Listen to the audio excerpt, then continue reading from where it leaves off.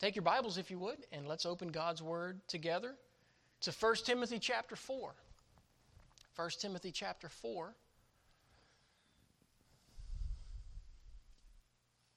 And we'll read the Scriptures together. We're going to begin in verse 6 and read down through verse 16. All right, so when you found that, let's stand together. We'll have prayer and begin reading in verse 6. 1 Timothy chapter 4. And in a moment, we'll begin reading in verse 6. Let's pray together. Our Lord, we thank you for your goodness to us today. We thank you for your precious word. And we thank you for the privilege that we have, the freedom to hold it in our hands, to carry it around, to read it every day, to memorize it, to quote it, to preach from it. Lord, what a privilege and what an honor it is. What a blessing to have a copy of God's word. Lord, I pray that we'll appreciate that value and that freedom, and that we'll utilize it by taking advantage of your word and reading it regularly, storing it away in our hearts, memorizing it and meditating upon its truths, applying them to our lives that we might have guidance from your holy word. Lord, we do love you and we thank you for all that you've given to us. We pray now you'd guide us through our study, apply to our hearts those things you'd have us learn, and help us to do, Lord, what you'd have us do. Speak to our hearts now, we pray in Jesus' name. Amen. All right, verse 6, 1 Timothy chapter 4, the Bible says, "If thou put the brethren in remembrance of these things, thou shalt be a good minister of Jesus Christ, nourished up in the words of faith and of good doctrine, whereunto thou hast attained. But refuse profane and old wives' fables, and exercise thyself rather unto godliness. For bodily exercise profiteth little, but godliness is profitable unto all things, having promise of the life that now is, and of that which is to come. This is a faithful saying, and worthy of all acceptation. For therefore we both labor and suffer reproach, because we trust in the living God, who is the Savior of all men, especially to those that believe. These things command and teach. Let no man despise thy youth, but be thou an example of the believers, in word, in conversation, in charity, in spirit, in faith, in purity. Till I come, give attendance to reading, to exhortation, to doctrine. Neglect not the gift that is in thee, which was given thee by prophecy, with the laying on of the hands of the presbytery. Meditate upon these things. Give thyself wholly to them, that thy profiting may appear to all. Take heed unto thyself and unto the doctrine. Continue in them. For in doing this, thou shalt both save thyself and them that hear thee." What a great passage of Scripture. I want to call your attention, if I may, to verse 7. And if you're in the habit of marking in your Bible, I would invite you to mark or underline this expression where Paul said to Timothy, "Exercise thyself rather unto godliness." Thank you so much. You may be seated. Think about that. Exercise thyself rather unto godliness. I want to speak on this thought this morning. Godly exercises. Godly exercises. I guess this would be a good message to preach around January because, first of the year, everybody's on a New Year's craze and they're going to the gym and working out and starting their new diets and all of these things, and they want to lose pounds and calories and all of that.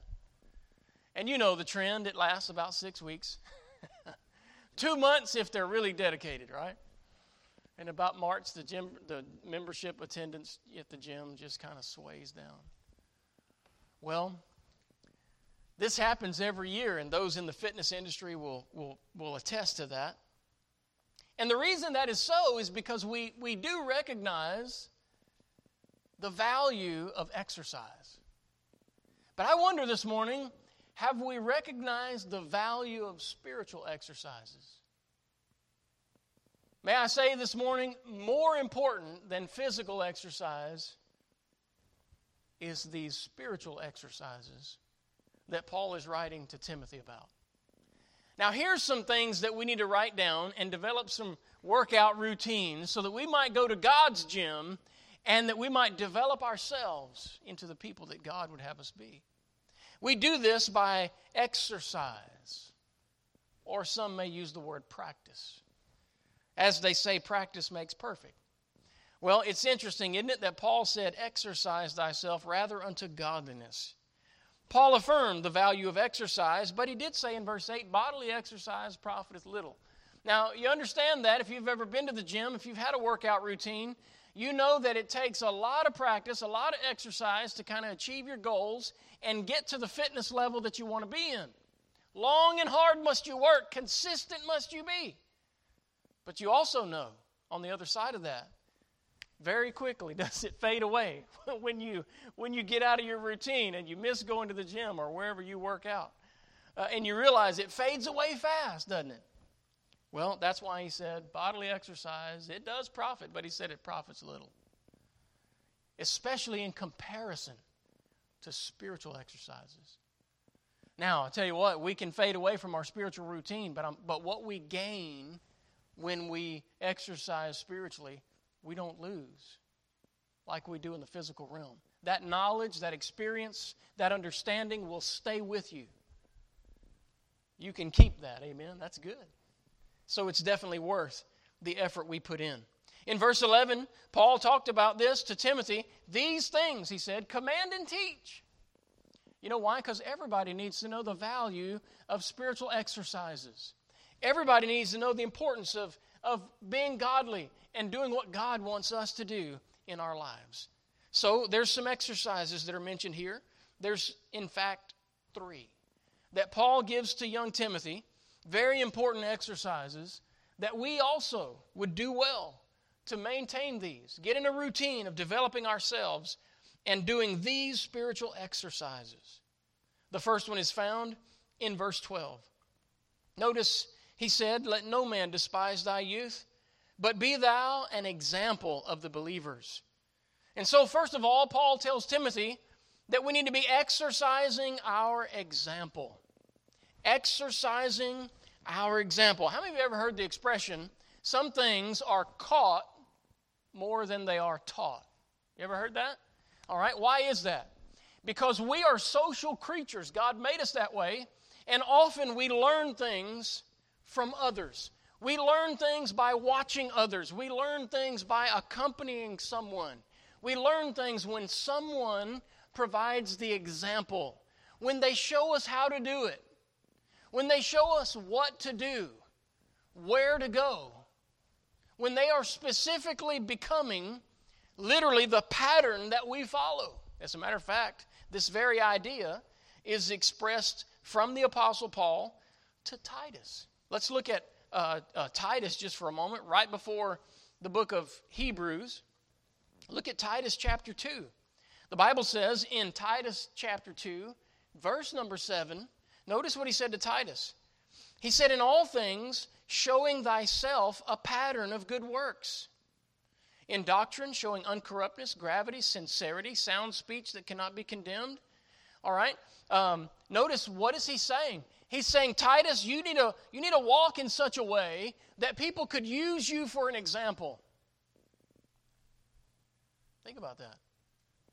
So if we had someone come to Christ, brand new Christian, and we said, hey, this person needs to be discipled. Let's send them home with you. Would you be all right with that?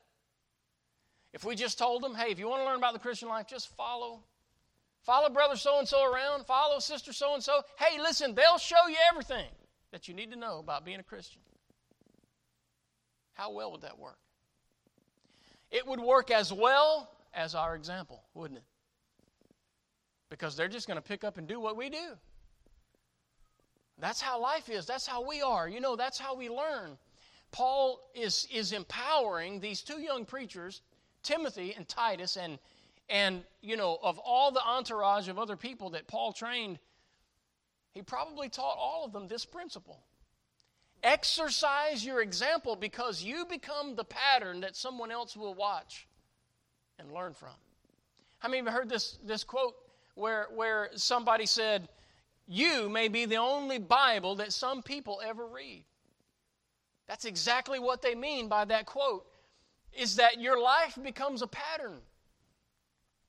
And it's true, isn't it? Because every unbeliever has an idea of what a Christian should be like, and when they find out you are one, immediately they expect you to conform to that. It's a pattern. It's an example. exercise your example? Well, Paul got very specific with Timothy. He not only told him to do this exercise, but he told him how to do it. He told him what it involves. And so this is pretty interesting. He elaborated here. He said to Timothy, "Be thou an example of the believers." Well, how do you do that? What areas does that cover? Paul said, first of all, in word. Have you ever thought about your words? In Titus chapter 2, verse 1, Paul told Titus, he said, "Speak the things which become sound doctrine." Wow, that's pretty powerful, isn't it? In other words, the things that come out of your mouth, people should be able to take it to the bank. It ought to be that true. Sometimes we use the expression gospel. We'll say, that's gospel. We don't mean that it's the story of Jesus and his death, burial, and resurrection. What we really mean when we say that is absolutely true. Right? So it may be a little misuse of the expression, but you get the drift. And so Paul is writing to Timothy, and he says, this is how you be an example, by the words you speak. So I want to ask you today, do the words that you speak, do they line up with the life that you're supposed to live? Would they conform to the pattern of what a Christian ought to be? Those words coming out of your mouth, does that show an image of who you are in Christ? It should. In James 1:26, the Bible talks about bridling the tongue. Now, why did James mention that? There needs to be some restraint because, you and I as believers, we have that part of us that's saved, but we also have that part we struggle with, the carnal nature, the old sinful flesh, the unsaved part. We're going to live with that part till we die. In Romans chapter 7, Paul talked about the struggle that he had between the flesh and the spirit, between doing right and not doing right. We all have that struggle, don't we? And guess what? Our tongue gets involved in that. And sometimes we say things we shouldn't say. Sometimes it's on impulse. Sometimes it's reactionary. But it's there, isn't it? That's why that's why James talked about bridling the tongue. Because we, as believers, have the responsibility of restraining that part of us that would come out so quickly but not reflect who we are in Christ or Christ himself. Because sometimes the first thing that comes to your mind is the last thing you ought to say. Get a hold of that. We can't excuse bad behavior by saying, well, that's just who I am. Well, that's the way God made me. Well, that's how I think. All of those are excuses. Brother James says, bridle your tongue.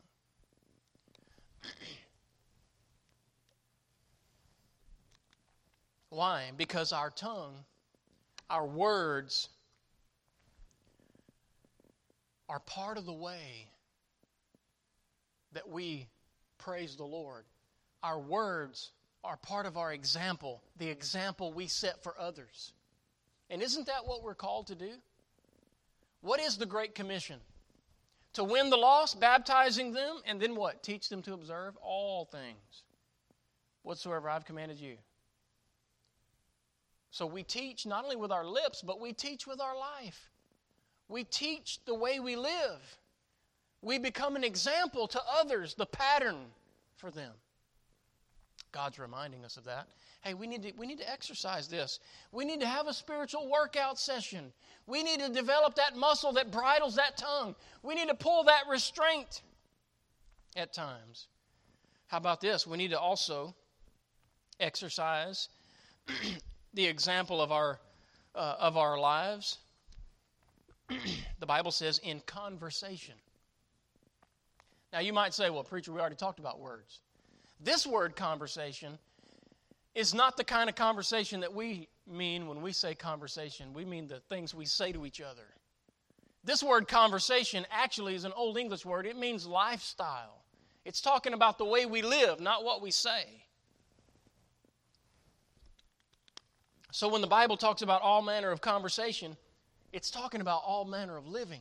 It's talking more about our ways than it is our words. When you see the word conversation, it means manner of life or the way you live your life. It has to do with things like priorities, activities, And it also includes attitude. These are our ways, our expressions. You know, sometimes we call it body language. But as we talk and interact with each other, we express ourselves in nonverbal ways. Those things are included in this area called conversation or lifestyle. Think about that. Priorities, activities, attitudes, expressions. Do these represent Christ well? Exercising our example means having a lifestyle that gives praise to our God. Next, Paul said, how about this? In charity. Charity here, the word charity, is not love felt. It is love expressed. It's love in action. And aren't we guilty sometimes of feeling it without showing it?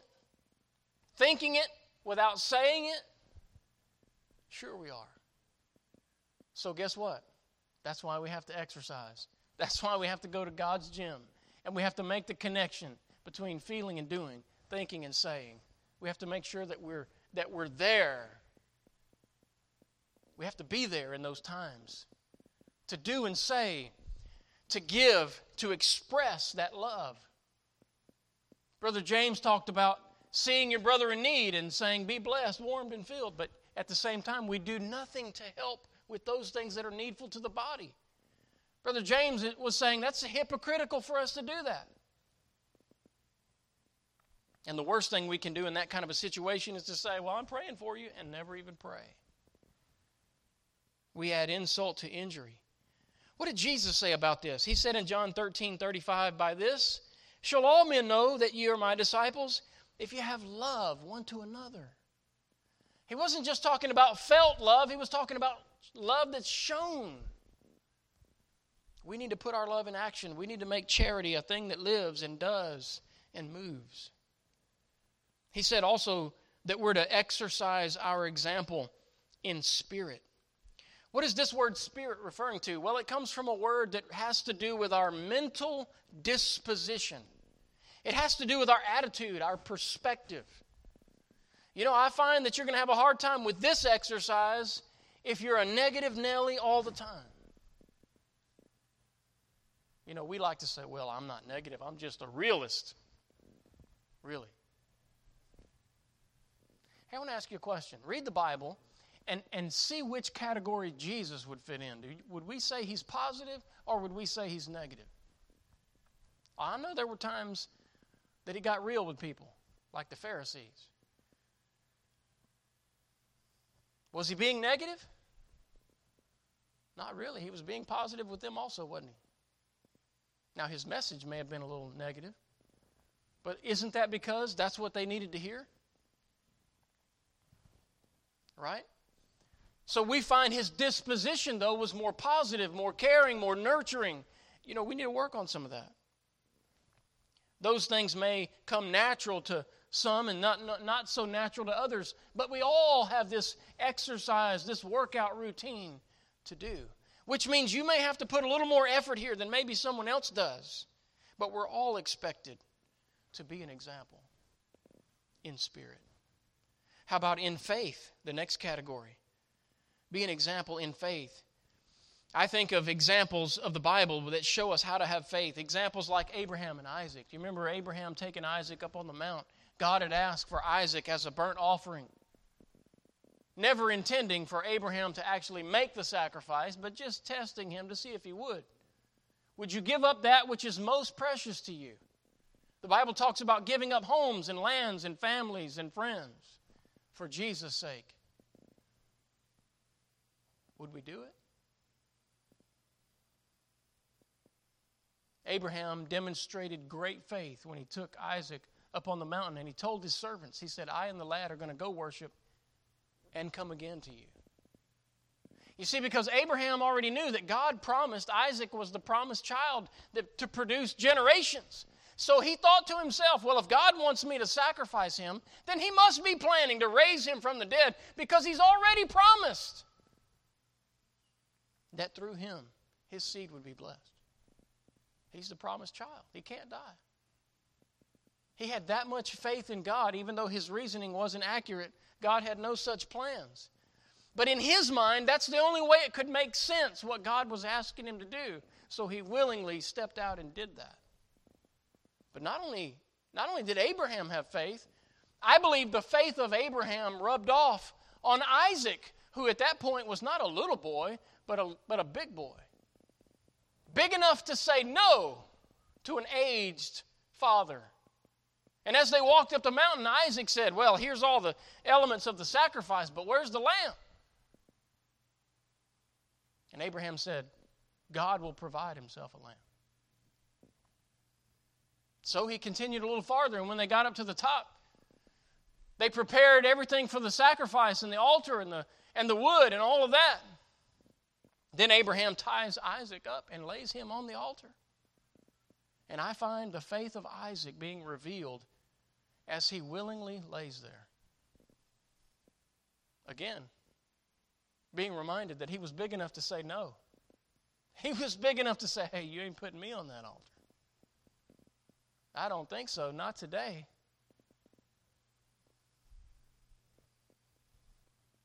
The Bible doesn't tell us that he even had that as a thought.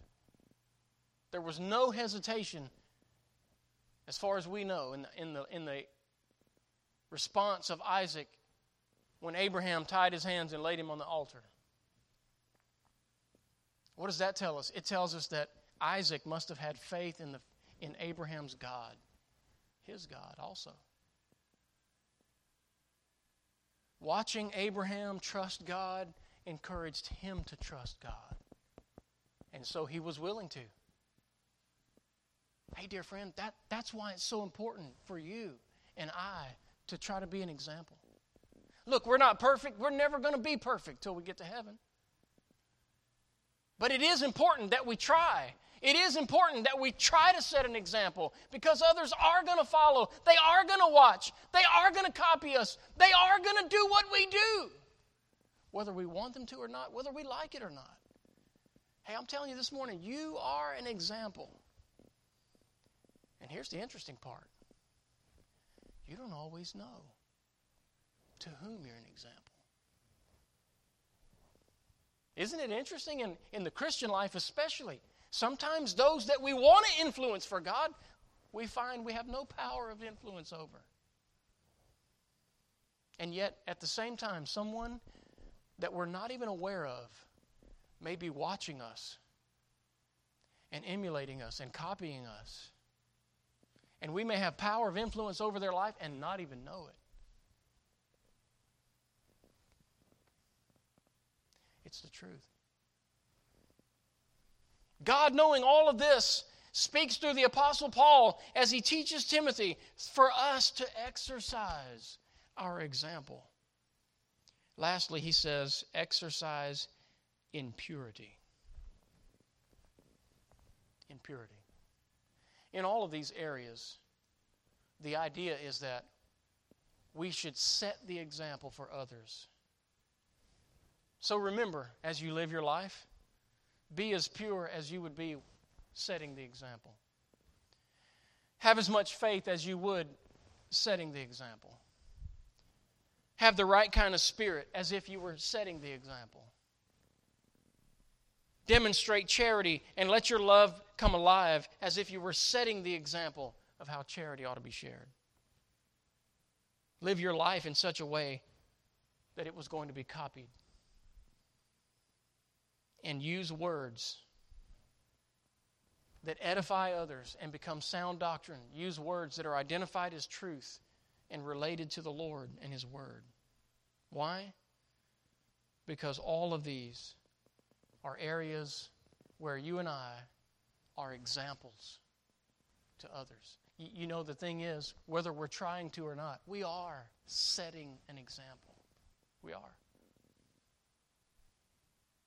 And whether or not someone else is willing to do a thing or not do a thing, it might all be based on what they see in you. Well, brother so-and-so thinks it's okay. Well, she does it. And what are they saying? By implication, if it's okay for them, it must be okay for me. Right? We're not only to exercise our example in verse 12, but notice verse 13. The Bible says, till I come, give what? Attendance. Did you know there are some things God wants us to attend to? We're to exercise our attendance. Verse 13 makes that clear. There's 3 things that God tells us that we are to attend. Notice what he said in verse 13. Till I come, give attendance to what? Reading. Ooh. People say, preacher, I don't like to read. Well, get over it, because God said, read. Hey, I'm telling you, my wife's a better reader than I am. She loves reading. I never have liked reading. I like it more now that I know the Lord. The thing I like to read most is the Bible. It's what I learned how to read on. I learned how to like reading the Bible, okay? The Bible is what made me interested in reading things. Because before I came in contact with that, I really wasn't. Think about it. God said, I want you to attend reading. People say, where does the Bible say we should read the Bible? Right here. This is one of those places. There are others. This is one of those places that gives us the implication that God wants us to read His Word. Give attendance to reading. Reading what? The Bible. He's certainly not telling us to read U.S. News and World Report. Right? Wasn't even around in his day. And it's not recommended reading on the list of the Apostle Paul. So we find God wants us to read His Word. Read the Bible. Look, if you have trouble reading the Bible, you don't have to read it all in one day, all right? You just have to read a little bit at a time. What's really important is that you understand what you read. So if you have to take it one verse at a time, one passage at a time, one chapter at a time, whatever it is, then do that. I recommend reading through the whole Bible, but don't start with that if you're not a good reader. If you're not a good reader, start with one book, like the book of John, or maybe the book of Romans. Start with that. Read one. If you have to read the whole book by reading one verse a day. Again, just make sure that you understand what you're reading. That's the whole point. If you have to read it 10 times, then do that, but make sure you understand what you're reading. When you come to the Bible and you read God's Word, it's not like scanning the newspaper to check the headlines. When we read God's Word, we should be looking for opportunities for God to speak to us through His Word. And that's why when we read the Bible, we should understand what we're reading, and we should come away with some thought that we're learning from His Word. So whether it's a word or an expression or maybe the whole verse, we should come away with something. Hey, don't you know, isn't it good when you go to a good restaurant? Oh, man, and it's so good, right, that you just can't eat it all. And what do? You ask for a take-home plate, right? I need a box for this. I need to take it home. You know, they used to call that a doggy bag. Man, I'll take a doggy bag. You know it's good if you ask for that. You don't get doggy bags from McDonald's, right? If you don't finish that, that goes in the trash can. You don't worry about taking that home. But if you go somewhere and you have a good steak dinner or maybe some other kind, Italian, Mexican, whatever your favorite is, and it's good and you can't eat it all, what are you doing? You're not leaving that. You're not throwing that away. Man, you asked for a to-go box and we're taking that home. Right? You come away with something. That's good. Hey, that's how the Bible ought to be to us. We ought to come away from our Bible reading. We ought to be taking some with us. Right? Whether you read a verse or a passage or a chapter or 3 or 4 chapters, you ought to come away with something. Boy, this stood out to me today. God's speaking to me about this. Give attendance to reading. Look, there's apps today. I have an app on my phone. It's called YouVersion. And it actually looks like a little Bible. I'm into it every day. Right there, it says Holy Bible. It looks like a Bible. It's right there on my phone. I can open this app. And it has several options. It has Bible right there. I can do that. And then at the top, it has the book and the chapter. I can read any chapter I want right there. Here's what's really nice about it.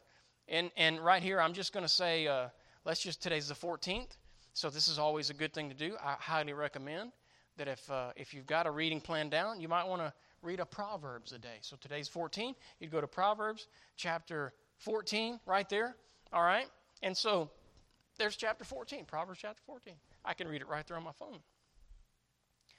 I like that because you can be somewhere and you can be waiting in line or sitting waiting on someone, and you can, hey, right there, instead of killing time, you can read God's Word. On the go, everywhere. What I really like about this app is that you can hit the play button and it will read it to you. Right? So you got a long drive, a commute to work maybe, guess what? Boop, you could be having God's Word read to you. How about that? So you don't have to read it, just listen. Right? Listen and let God speak to your heart. This keeps up with what you've read and you can move right along. It's a great thing. There's also an option here. It says plans right in the middle, a little check mark. You can go through and find different Bible reading plans, and you can get on those. You can set a reminder for your phone to beep and let you know, hey, it's time to read the Bible today. Great helps. So what am I saying? I'm just saying there's a lot of tools to help us read God's Word. We really shouldn't have an excuse not to do it. Because God is saying, if we're going to be the kind of Christians we ought to be, we need to give attendance to reading. We need to make sure we're reading God's Word. The next thing he said was give attendance not only to reading, but notice, to exhortation. Now here, the word exhortation simply means encouragement or admonishment. Preaching should do that for you. Exhortation was often used as a word to refer to what we call preaching. So if you're not sure if the Bible says you should go to church, here's a verse right here saying, God is saying, exercise your attendance and go to church. Attend exhortation. What am I doing? I'm exhorting you to be an example of a believer. I'm exhorting you to attend the reading of God's Word and the preaching of God's Word. Think about it. God is saying we should attend these things. We should be there. Right? We should attend exhortation. How about this? To doctrine. The word doctrine means teaching. Now, when I say the word doctrine, your mind probably goes to the body of doctrine that we teach as Bible believers or as independent Baptists. We believe certain things about the Lord Jesus Christ. We believe certain things about the local church. We believe certain things about the Word of God. That's the body of doctrine that we refer to. But the word itself means teaching. God is saying we need to be taught. We need to attend doctrine, and we need to attend the teaching of God's Word. Well, that could be Sunday school. That could be a lot of things. That could be our midweek Bible study. That could be our growth point study. Teaching God's Word. We need to be a part of that. We need to learn and grow as believers. So we need to exercise our attendance. How would you rate your attendance? On a scale of 1 to 10.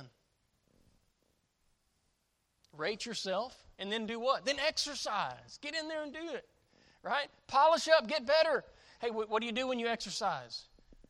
First, you try to get consistent. And then you try to do a little bit more and get bigger and better at it. The same thing should be true in the Christian life. All right? We should work on those things. Notice last, I won't say a lot about this, but look at verse 14. He said, neglect not what? The gift that is in thee. You know what we need to exercise? We need to exercise our spiritual gifts. Exercise our spiritual gifts. I wrote some of them down. I'm not sure if you know what yours is, but if you don't know what yours is, you ought to go to churchgrowth.org and you ought to find their spiritual gifts survey and take it. You'll have to create a profile and put in your email address. The reason they do that is because they're going to email you the response. They're going to tell you what your spiritual gift is. They're going to send you sheets of paper for your first, second, and third spiritual gift. And those sheets are going to tell you what the gift is and explain how that works. That's going to give you some understanding to how to use it in your life. Not just at church, but everywhere you go. This is how you're wired. This is the way God made you. And so this will help you at home dealing with other people. This will help you at work knowing what kind of work to do if you've ever felt lost about that. This can give you some direction. Some of the spiritual gifts are the gift of administration. This is the gift of organizing and structuring, and you may be good at that. The gift of evangelism. Evangelism is proclaiming the gospel, telling people about Jesus. Those people have a passion for doing that. The gift of exhortation, which is really the gift of encouragement or admonishment. How about the gift of giving? Obviously, that refers to giving. It also refers to seeing needs that people have, felt needs. It has to do with gathering. You may be a good gatherer because you're a good giver. So not only may you personally give, but you might be good at fundraising and things like that. How about the gift of mercy? The gift of mercy deals with empathizing with others and showing compassion. Empathy is when we can see ourselves in the shoes of another person, when we can kind of feel what they must be feeling, right? It takes a little creativity and a little imagination to be able to project yourself kind of in their situation, right? But it's good to have that ability to do that. Some people are real good at that. Some people are terrible at that. All right? So that may be your gift and it may not. By the way, all of these are good things that we all should work towards and try to do. But if you have the gift of mercy, guess what? You're going to do it better than somebody who doesn't have the gift of mercy. It doesn't mean you're the best at it. It means that's what you do best. All right? How about the gift of prophecy? You say, oh, no, I'm not called to preach. No. This term, when we're talking about spiritual gifts, prophecy means proclaiming the truth. It means you're the kind of person that sees black and white. You don't look around and see much gray area. Some people look at things and see a lot of gray and they're confused and don't know where the lines are. That's not you. If you have the gift of prophecy, boom, it's pretty much cut and dry. You kind of know where to draw the line and you don't know why anybody else can't figure it out, right? Because you just see that when you look. How about the gift of serving? The gift of serving is the gift of serving usually under others. This is usually the person that doesn't want the leadership role, but they want to undergird and help. They have the gift of serving, or some people call it the gift of helps, right? They like to do the legwork and the hands-on part. And also, they're good at seeing needs, things that need to be done. Whether they see the need ahead of time or not, though, these are people that are very eager and willing to get in there if you tell them what to do. They want to jump in and they want to have a part, and they like doing that. How about shepherding? Shepherding is nurturing others. It's providing guidance and maybe providing other things for them so they can grow properly. That's the shepherding gift. And then how about the gift of teaching? Explaining concepts in simpler form. Teachers are good at taking things and kind of breaking them down, right? And making them simple so that everybody can relate to it and understand it. Okay? You probably went through school and thought, okay, here's a good teacher, and maybe this one wasn't good, right? They didn't have the gift of teaching. Just because their position is that of a teacher doesn't mean they have the gift of teaching, right? There's a difference. Teaching is communicating with understanding. Why is that? Because the one who has the gift of teaching, they go in and they seek to understand first. They gain an understanding about something. They back up. They see the pieces and how they fit together, and then they explain it to you in a way that you can understand. Right? So that's powerful. Again, whatever gift you have, it doesn't mean you're the best at that. It just means that you do that best.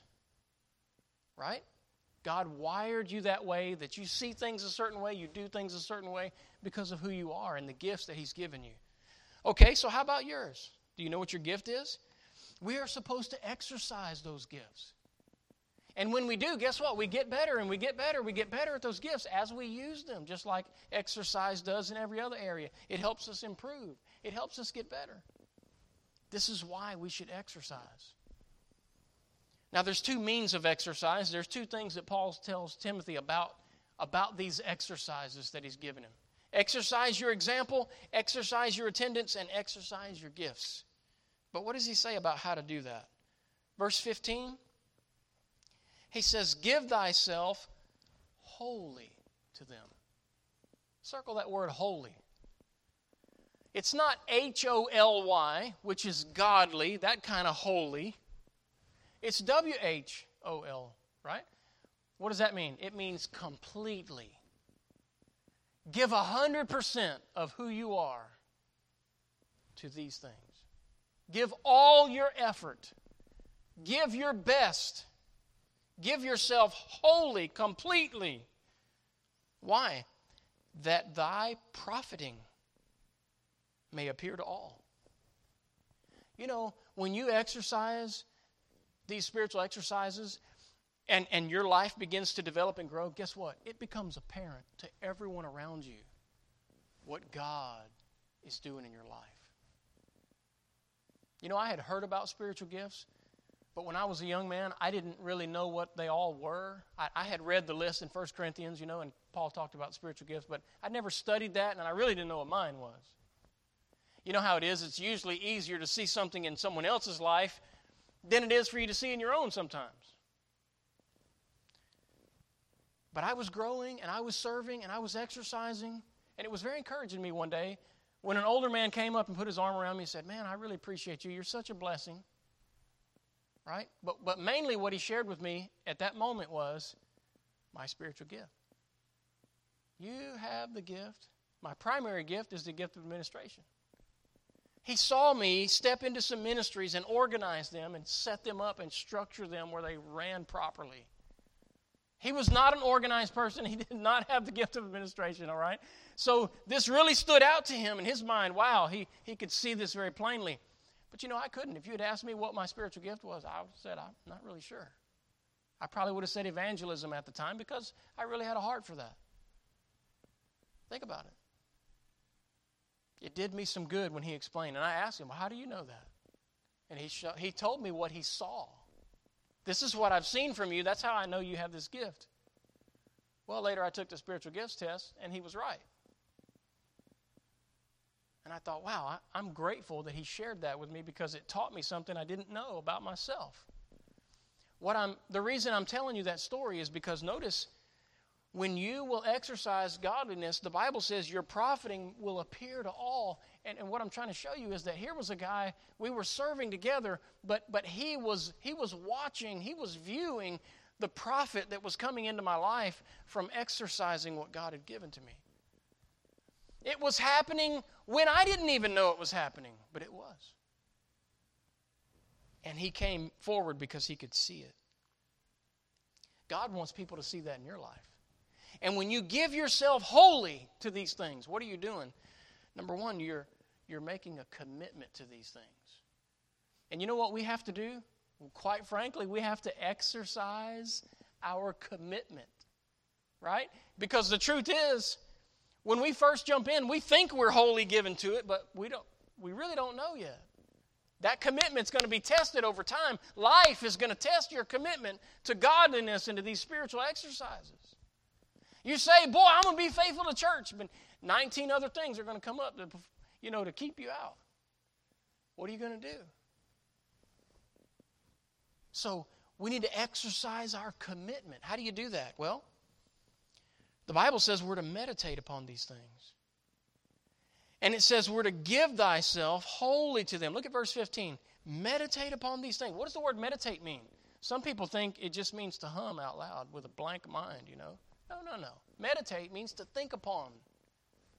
So Paul is saying meditate upon these things. Think upon these things. So when you're meditating, it's when you're thinking about something with no distractions and you're figuring it out. You're learning it. You're going through it in your mind. He's saying meditate on these things and give yourself wholly to them. That's how you become committed. And you have to practice because that commitment should be strengthened and deepened over time as you commit yourself, as you practice, right? As you choose these things over others. And then number 2, verse 16, notice the Bible says, take heed unto thyself and unto the doctrine. Continue in them. Continue in them. You know what we have to do? We have to be consistent. The Christian life involves commitment. It involves consistency. We have to exercise that. Take heed unto thyself and unto the doctrine. We are to keep our life in line with what we believe. Isn't it interesting? Paul makes a connection here between who we are and what we believe. You know why? Because our beliefs determine our values. And our values determine our character, which is who we are. And our character determines our attitude, how we feel and think about things. And our attitudes determine our actions. So guess what? If you want to change the action in your life and you want it to stick, you got to go all the way back to what you believe. If there's an action in your life that you don't like, you want to change, what a lot of people do is they change the action. Well, I referred to that earlier in the sermon. That lasts about 6 weeks. But if you go back and figure out what belief contributed to that action, if you change the belief,